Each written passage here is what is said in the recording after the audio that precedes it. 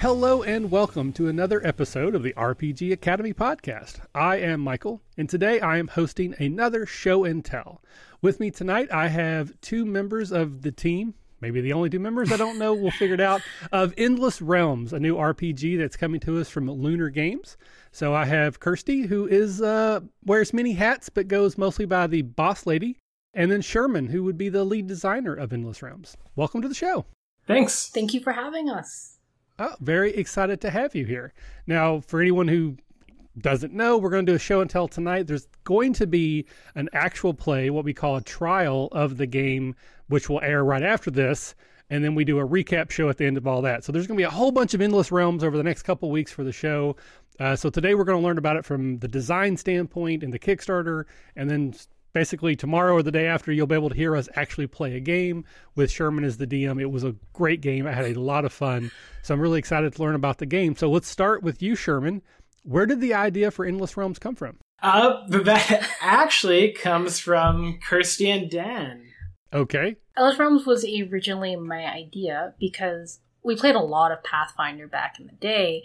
And my biggest problem is because we moved from Pittsburgh back to Vancouver, Canada, and I couldn't get any of my friends to play role-playing games because they would see the core book, they would get intimidated and afraid and be like, I don't want to do this is too complicated. So that was really hard because I couldn't get any friends to play. I'm like, there has to be an easier way, and we looked at other systems, and they all felt very similar and still very intimidating for my friends to play. So we kind of just like, let's create our own, and then one thing led to another, and then we somehow found an artist, and then a year went by, we got like a real writer, and stuff kind of just went that way.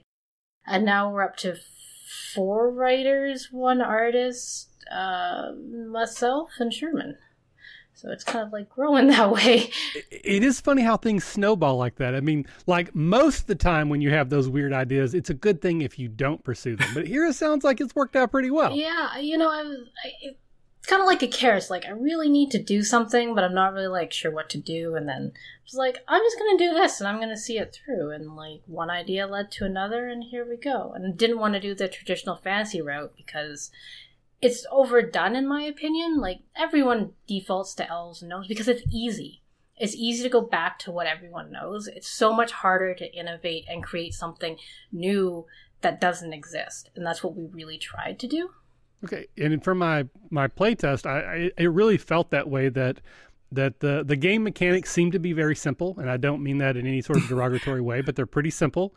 At least our experience. I'm sure there's more depth than we got to in our actual play, but it seemed like the majority of the weight of the design had been on the world.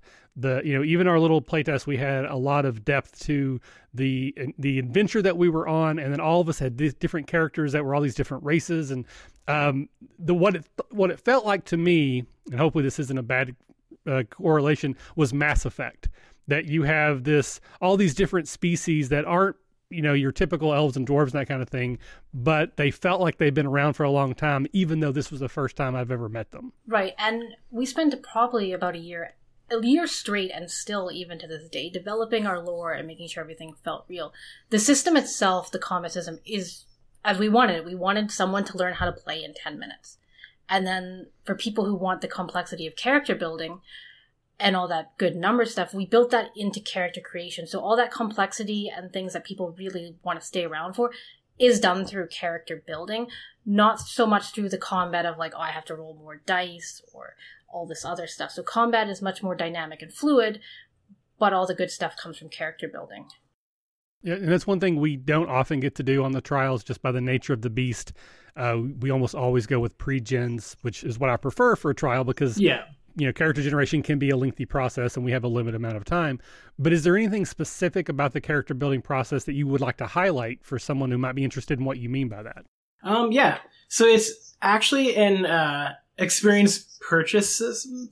You earn experience, much like in any other game. And then instead of getting set things every time you level up and being heavily reliant on that, you actually spend the experience to purchase different things like stat increases or save increases or increasing your talents. So it's all kind of basically focused around building your character exactly how you want to build it. So if you want a very talent-heavy character, you can be a talent-heavy character, regardless of whether you're a fighter or a wizard or any of those sort of styles of classes. So essentially, your character's growth and development is entirely based around what you want that character to be. And you do gain certain things from your classes, basically more of ability style things. But as far as your character's progression itself goes, it all comes down to how you want to build the character. Yeah, and one of the things that I love my spellcasters, and one of the things I was always really disappointed is when spells crossed with other casters. It's like, oh, I can cast Blizzard, but so can that class and that class. And I didn't really feel special when I played a lot of spellcasters. So all of our casters have their own spell books innate to them. They don't cross over. And the same goes with physical classes.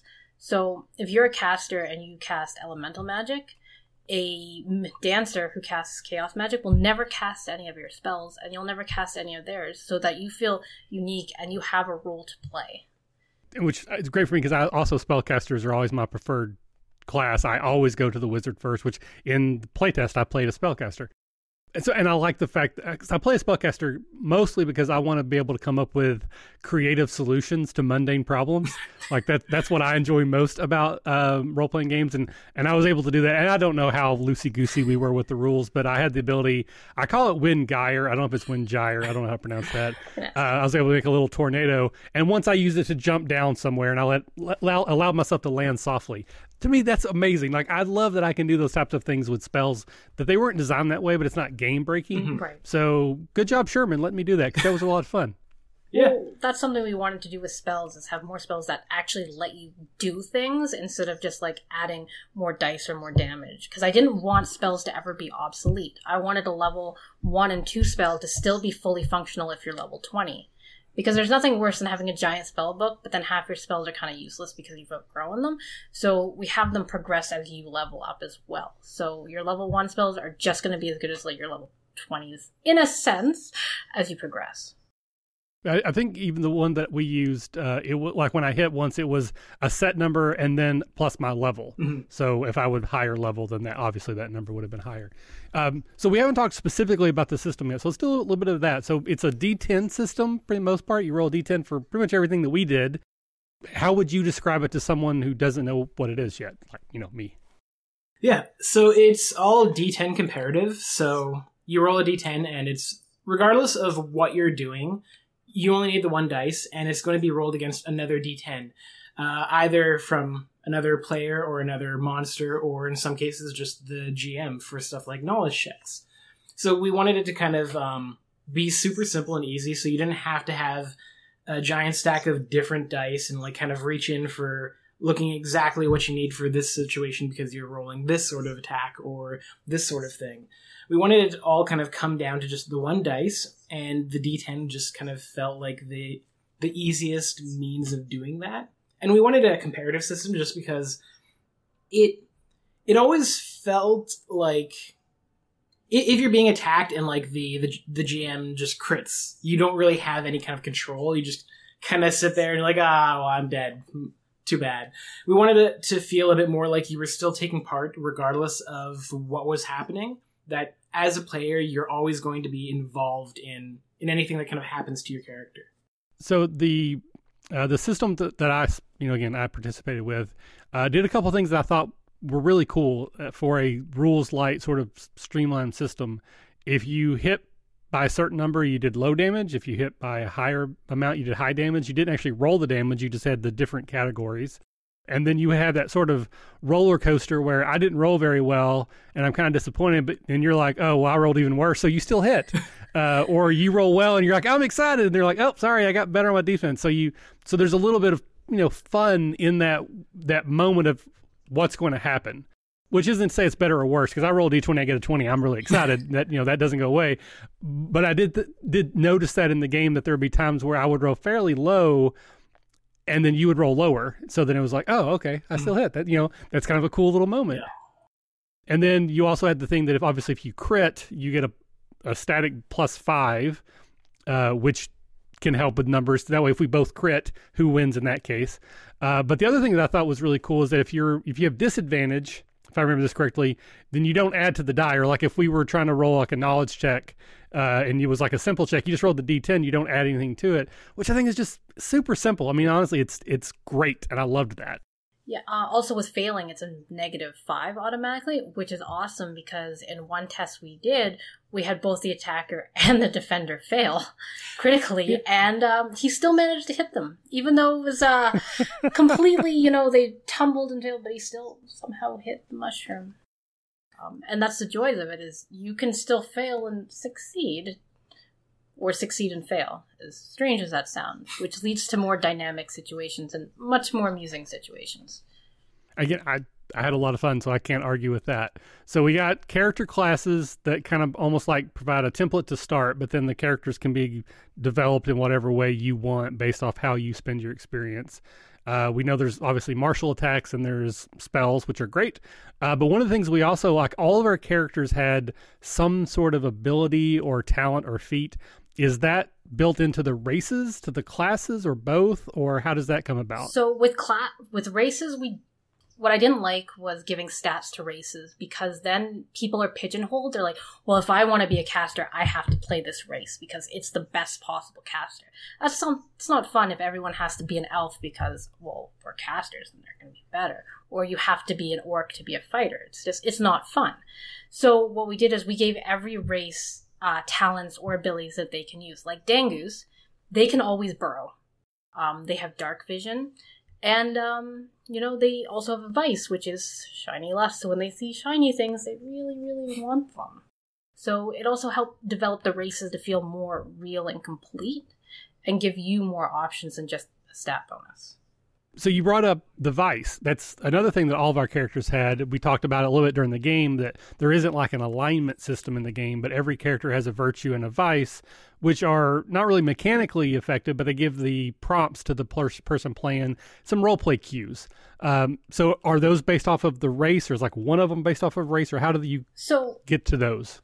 So in Endless Realms, we don't believe that anyone is truly good or truly evil. Everyone, even people, have good and bad traits. Just depends how far you lean. Even the worst people are capable of doing really nice things, depending on what it is.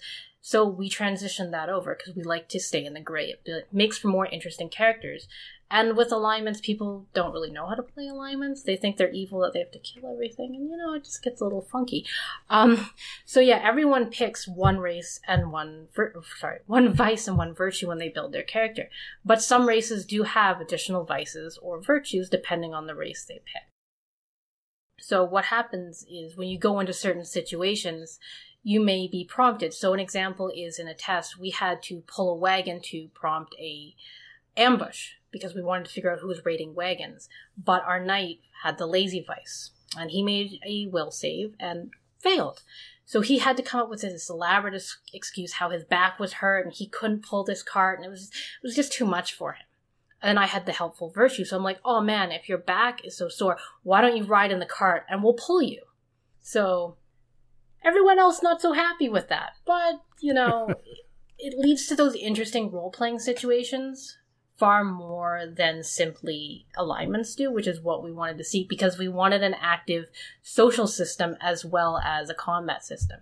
Because we do have social encounters and combat encounters. So we wanted to make both equally as fun and engaging. All right, so, I mean, it all makes sense. It all works well together. How long now have you been working on this project? About 4 years. Okay, and again, we're ready to go to Kickstarter, yeah. Right? That's coming up. Yeah, a little scared about that, but I think that's. You probably should be too. It's a good scare. Right. It's like an anxiety, but it's a positive thing. Yeah. So I think the plan is for this to come out right before the Kickstarter goes live, but some things can happen. So what date will the Kickstarter actually?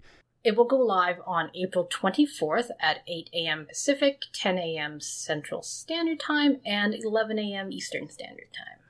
All right, and when will it end? 30 days after it starts. 30 days after that, yeah. That's pretty standard. So are you looking at so again, we start over. What is going to be in the campaign? Is it like a single campaign book? Is it multiple books for players and DMs? Like, what are we looking at as far as the actual physical product if we were to get a hold of it? Okay, so we have a core rule. So we're looking for funding to simply print. So all our books need is just a simple run in InDesign for layouts and then printing costs. So we're only looking for $38,000 Canadian to print our books. We are printing a core book, which acts as a DM's guide and a player's guide combined, as well as a creature compendium, which has all your creatures to, well, fight. So there's about 250 of them. Both will be around 320 pages, maybe a bit longer, full color hardcover. We'll also have a short story book, a DM screen, and a world map for add-ons. As our stretch goals go, we have, due to popular request, classical Dangu poetry, another short story book. We have 3 adventures. We have some mini race books, so they'll dive. If you remember 2nd edition, they had those little books about like the world of elves, and it would dive into all the subsects, talk about all the types and everything. So that's what we're doing with our races as well. So you'll learn more about skitties, for instance, and the different types and how their cultures are different, and then you can play them, and they'll have all the stats and everything you need to play everything in them. I think those are called the complete guides too. Yeah, I think that's right. Something like that.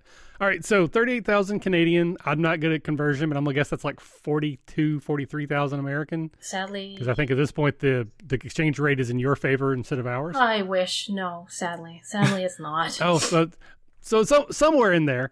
But your overall goal doesn't matter. It matters is how much it's going to cost me. Right. So if I want to jump in and actually get a copy of this, what am I going to be paying? A physical copy will be $50 US for the core book and the bestiary each. So 50 each, not combined. Okay. So a single digital copy of the core book will be 15 US. And then for a pack, which would be your core book and your creature compendium for a digital thing, will be 30 US. That's pretty standard for PDF prices, I think. Right. And then for physical, they're 50 US each. And then we have our stretch goals. We got some more digital storybooks because, everyone wants to know about stories. And then higher up, you can have your character featured as a protagonist or antagonist in a short story or adventure, a sketch of your character, and then everything unlocked in the campaign. And our big $1,000 tier comes with absolutely everything in the campaign, and you get a lifetime digital copy of everything we ever release. Oh, bold. Yeah. That one's a little scary. I'm not sure if I priced that well. That one may change depending. We got all the stuff. We actually also have a 3-year production plan, so we don't plan to stop just at the base game. We want to go farther. We've got lots of ideas for expansions and adventures, campaigns, and all those good things. So yeah, it should be interesting. What are you looking forward to most when you hit that big green button? Like, what's the first thing that you want to see, other than like a whole bunch of people back, which is obvious, but... Fun fact about that, we're leaving for Calgary the day of my Kickstarter, so I get to hit that button while I'm in the car, and then we enter the Rockies, so we'll have no idea for like 6-7 hours. That's probably best. That's what that probably says. Will be a very, very good thing for you. The only thing I would challenge is if you have anybody else on the team that might be able to sit in for you. Oh yeah. You may get questions, like people asking things that they would want a response before 6 or 7 hours. So if there's any way you could have someone, like if someone says, is shipping included or not or whatever, having someone that can answer those questions right away would be probably a good thing if possible. Right. If not, make sure people know that you'll answer as soon as you can. Well, my husband is taking that day off from work, so he'll be managing the campaign from home, and my head writer is also going to be managing it, so I will have 2 people to manage it for me, because we'll be at the Calgary Comic and Fan Expo for the next 4-5 days, so yeah, that'll be fun. So another fun fact, the FAQs, you can't actually pre-do those. You have to wait till the campaign is live, which makes no sense to me. Nope. So you can't I'm assuming somebody will ask about shipping. You can't just go ahead and put that question in there. You have to wait till you go live, and then you get to put the question in there. But that's nuts and bolts Kickstarter stuff people don't really care about. So going to be live for 30 days, looking for 38,000 Canadian, 15 to 15 for PDFs, 15 to 50 for the actual hardback books. You talked about the bestiary. we didn't see any side of that. Like obviously, Sherman ran out everything. Is that book mostly like fluff? Is it, stat blocks? Is it a mixture of both? What does a monster look like in Endless Realms? There is a stat block along with the various abilities and statistics of the monster. Those take up only about, I'd probably say like maybe a quarter to a third of the page. The rest of it is, we have a small little section for tactics for each monster. Basically what the monster kind of generally does in combat, how it might act, when it might want to try and run away, things like that. And then the rest of it is all kind of the lore of the creature, because we wanted to make sure that like each of the creatures really felt like it had a place in like the ecology of the world, so that basically the world itself kind of felt alive instead of just having like, oh, that monster just like kind of hangs out in woods and acts weird sometimes. As well as a picture. Oh, so does every monster have art? Yes. So we have over 250 creatures, all full color illustrated and ready to go. Now, I assume that when the Kickstarter is live, there'll be some, images and maybe some links for the people who can kind of get an idea of what they're going to see. Is there anything that they can do ahead of time? Do you have like a website or Facebook page or something people could go early and get previews for anything? Absolutely. Our Facebook is the most up-to-date, which you can just look up as Endless Realms RPG. It has a nice little lunar logo of an Elmarin. We post pretty much every day. We put some race features, some class features. We talk about creatures as well. So you can just go through that page and learn pretty much about everything we have currently. We also have a art gallery, which I'll post a link to you later, and our website also has some stuff. But in terms of like creature information, generally our Facebook is the most up to date with that. So jumping around a little bit, but my mind works that way, so I apologize. I want to go back to the game itself out of the Kickstarter for a moment, because one of the things that I really enjoyed about the game is that all the races were very interesting and very distinct. Now, we played 4 players, so we had 4 different races that were represented. How many races are in the base game that people are going to get to start playing with? There is a base of 9 races. Humans, so technically I guess 8 different races. We have the Almarin, which are a humanoid rabbit hybrid. They're immortal. They're kind of like nerdy librarians, really into research and books and all that. And art. And art, they like that too. There's 2 types. There's a order and a chaos version. So the order ones are much more have to have rules and laws and all this stuff. The other chaos versions are much more free-flowing in what they do. We also have the Dangu, which were originally actually in our bestiary, but due to popular demand, they migrated to our core book. And they're a subterranean mole people. They love everyone. The light of the surface blinds them, so they have to wear tiny little goggles or they can't see. They really like shiny things. Like, it just makes them so happy, so they just want to like have all these shiny, not like metal, but like gems and sparkly things. Then we have the Skitty, which are kind of like ferret, red panda creature things. Sherman's favorite race. He can describe them better than I can. That's because Skitty is the best race. Yeah, they're very kind of easygoing. Basically, if I remember correctly, in one of their capital cities, whoever's the mayor of the city kind of changes by day to day, and it's really just kind of whoever says like, I'll do it today. They're really laid back and kind of not super into. I wouldn't say they're lazy. They're just really easygoing. They also like to acquire things, so they like the challenge of stealing things, but then they don't like to keep the things they steal. They kind of just like toss it away or give it to someone else.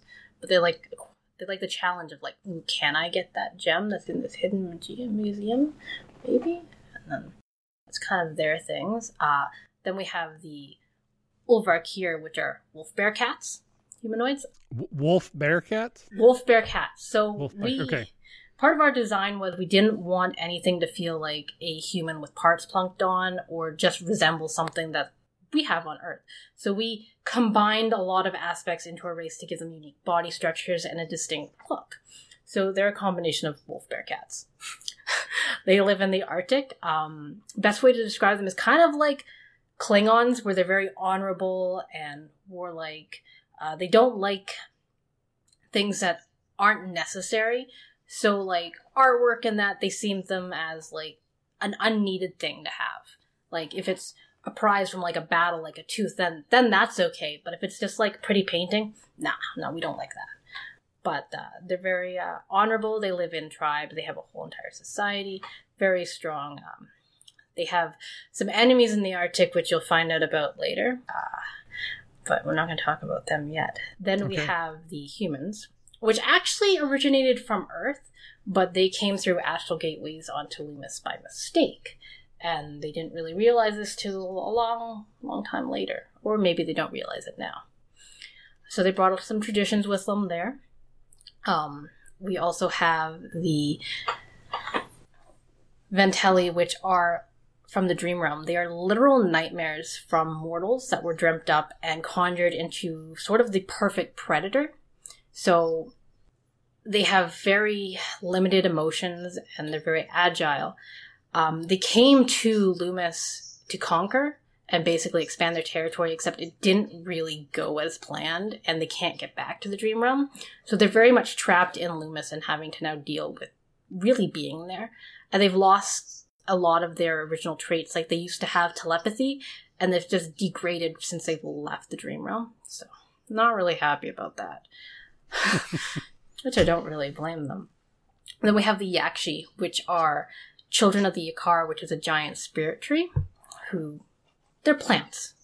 They come in all shapes and sizes, kind of have that hive mind mentality where they can talk to each other and they'll like do whatever Yakar says, but they do have free will and can do basically what they choose to do. But they always will try to listen to Yakar because their whole goal is to protect it. So that's also came from another planet, but we're not going to talk about that. Then the Calamir, which come from Eternatus, which is basically a planet run. So, because we don't truly believe in evil and good, we prefer to go with light and darkness. It is a planet of light and darkness with two sides of Aether and Koros, who constantly instinctually hate each other, and because they both have different viewpoints, and they fight a lot.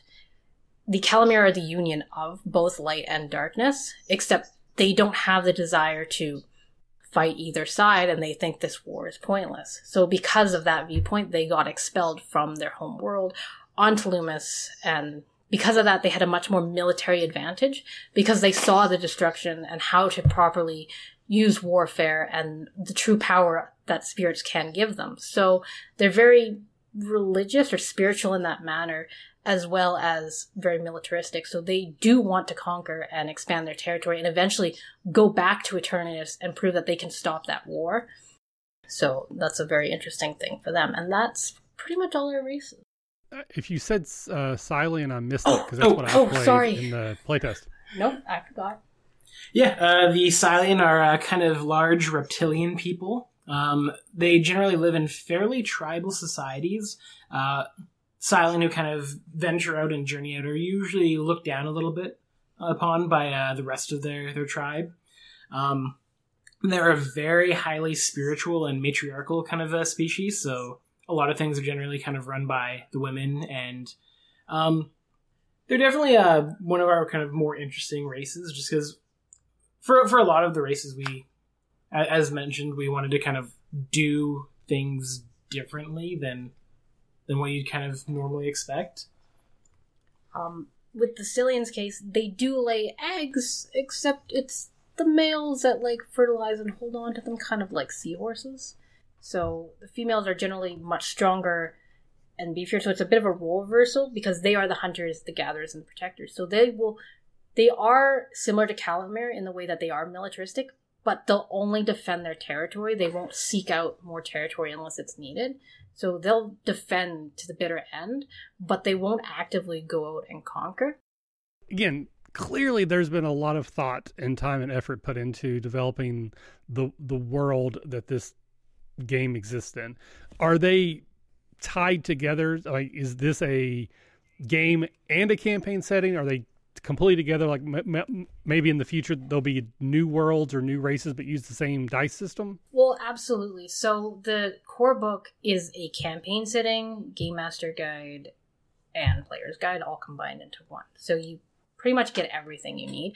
The way we structured our universe is that every realm is comprised of planets similar to Earth. So you could very easily have a planet that's steampunk or shadow or whatever you'd like, and we plan to explore all of that aspects. So we can pretty much do anything we want with our system as long as it stays in the same realm.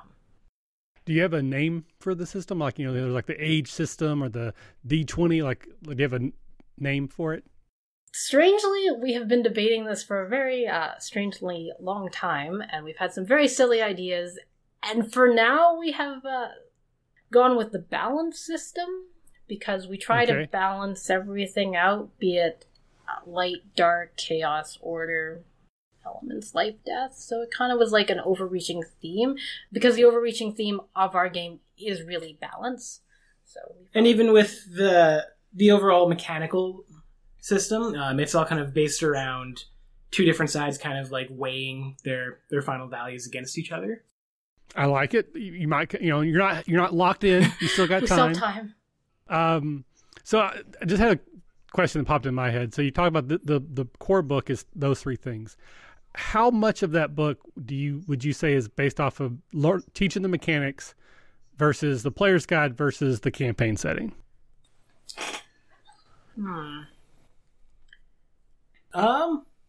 And I wasn't like trying to put you guys on the spot. It's just from what you were saying, I felt like the rules would be like 3 pages, the player's guide would be like 20 pages, and like 180 would have been campaign setting. Oh, we could probably go that far.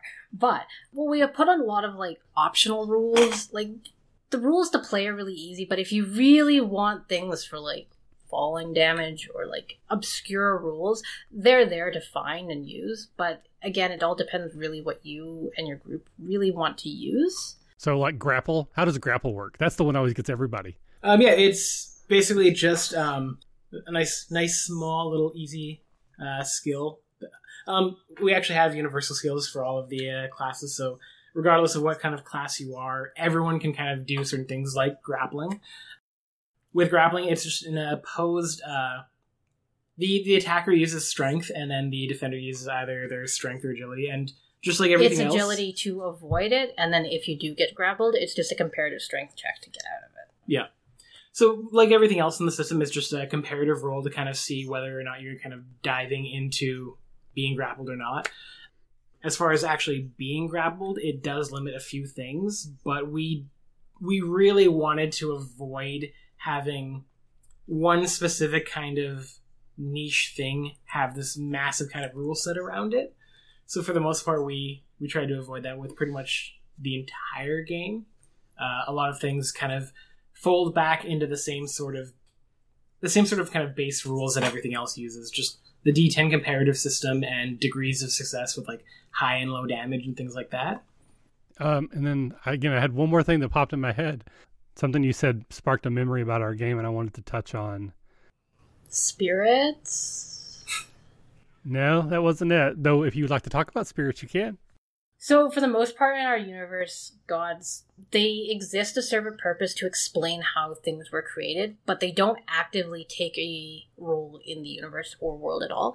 We've actually replaced that with spirits, which the easiest way I can explain it would be an equivalent to like Japanese kami. So a water spirit, forest spirit, a deception spirit, a wrath spirit.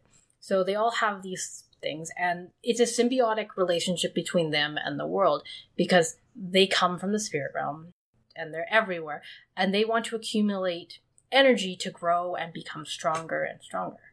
So they gain this by worship or simply just gradually collecting the energy from whatever they represent. What can happen though if they take the life of a mortal and absorb their energy forcefully, or they go against what their core values are, they can become corrupted and they lose their immortality, and they really can go sort of insane and just try to basically destroy everything.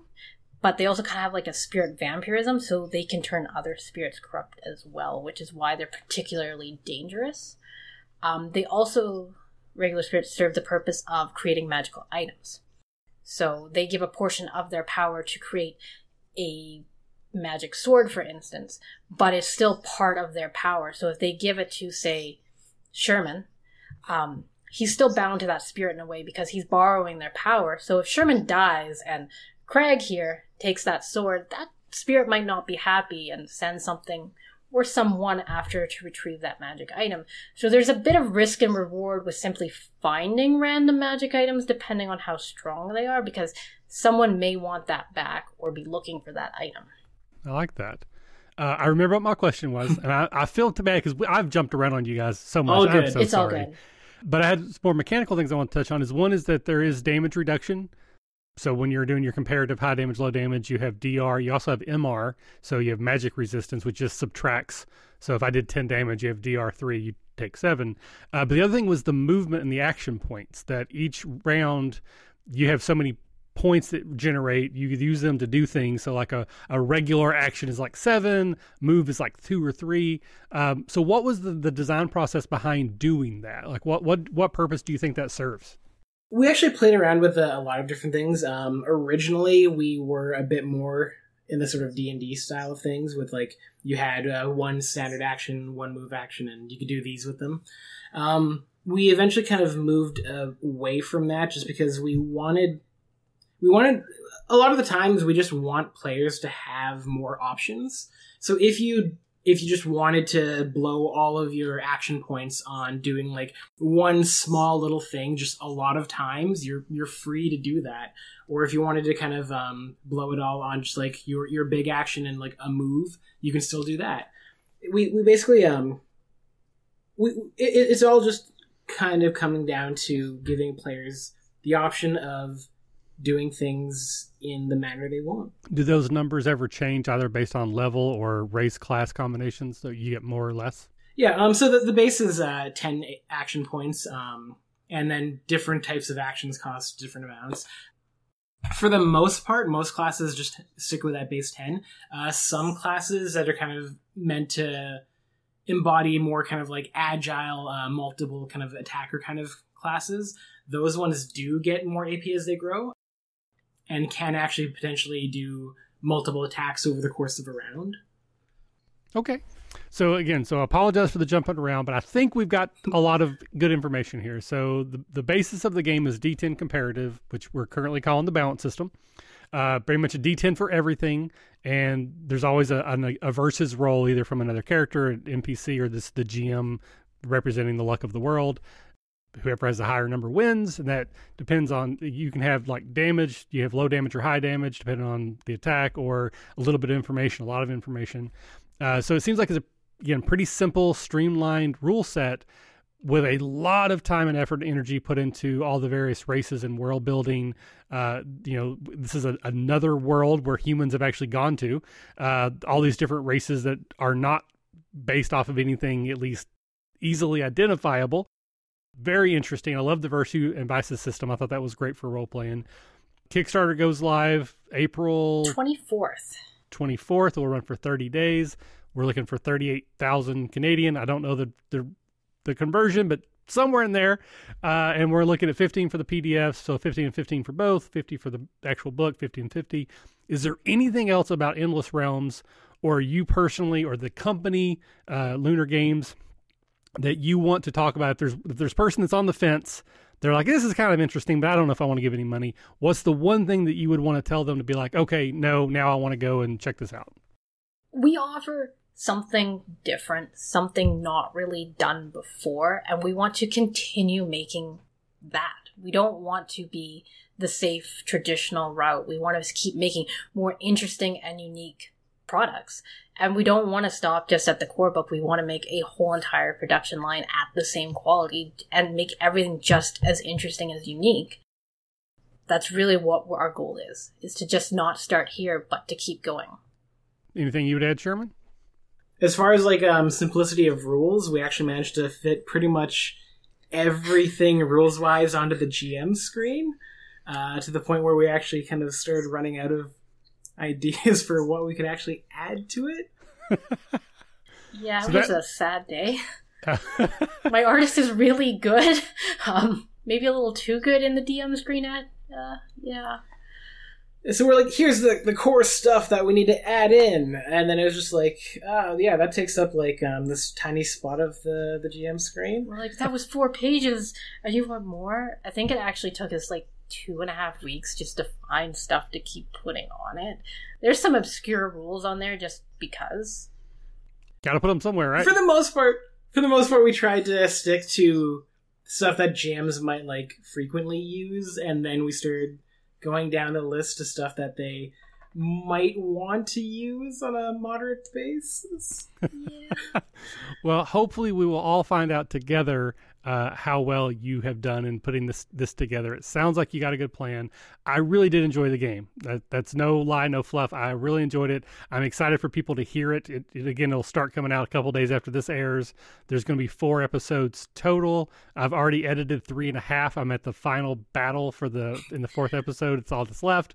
And then we do our traditional recap episode with just the players, and we get together and we kind of give our overall thoughts, positives and negatives and that kind of thing. But it was a very positive experience. I really enjoyed it. I think it's a fun system, and for me, that's all that really matters is it's fun.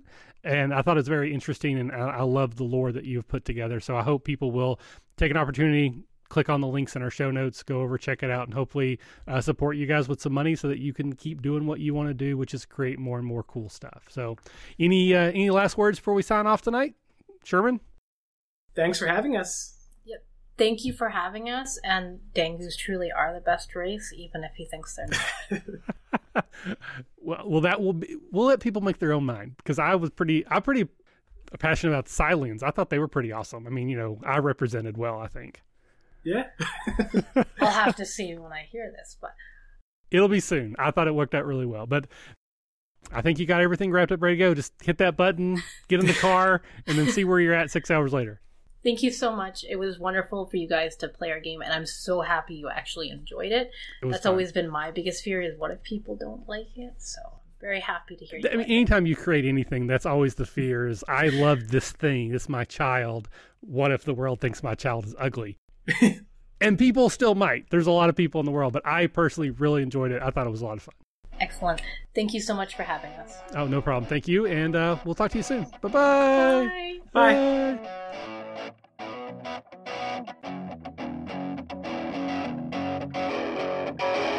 Thanks for listening to the RPG Academy podcast, the flagship program of the RPG Academy Network.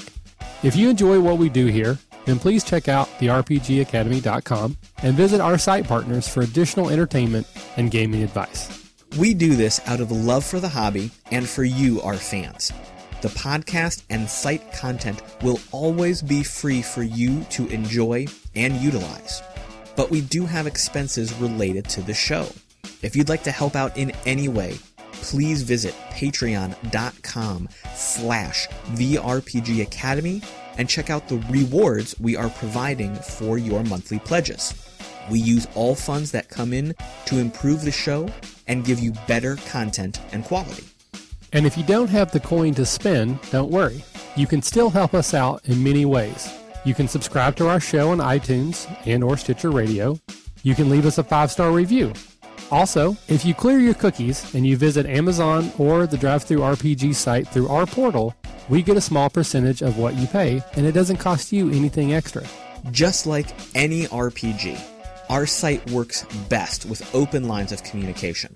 We love talking with our listeners about everything. Please contact us with any questions, concerns, and comments that you have. We also love to hear feedback and experiences from your own games. You can email us via podcast@therpgacademy.com and reach us on social media, such as Facebook and Google+, at The RPG Academy. But Twitter is usually the fastest way to reach us. You can find my favorite co-host, The Caleb G, at The Caleb G. And you can find my favorite co-host, Michael, at The RPG Academy. Thanks for listening, and as always, if you're having fun, you're doing it right.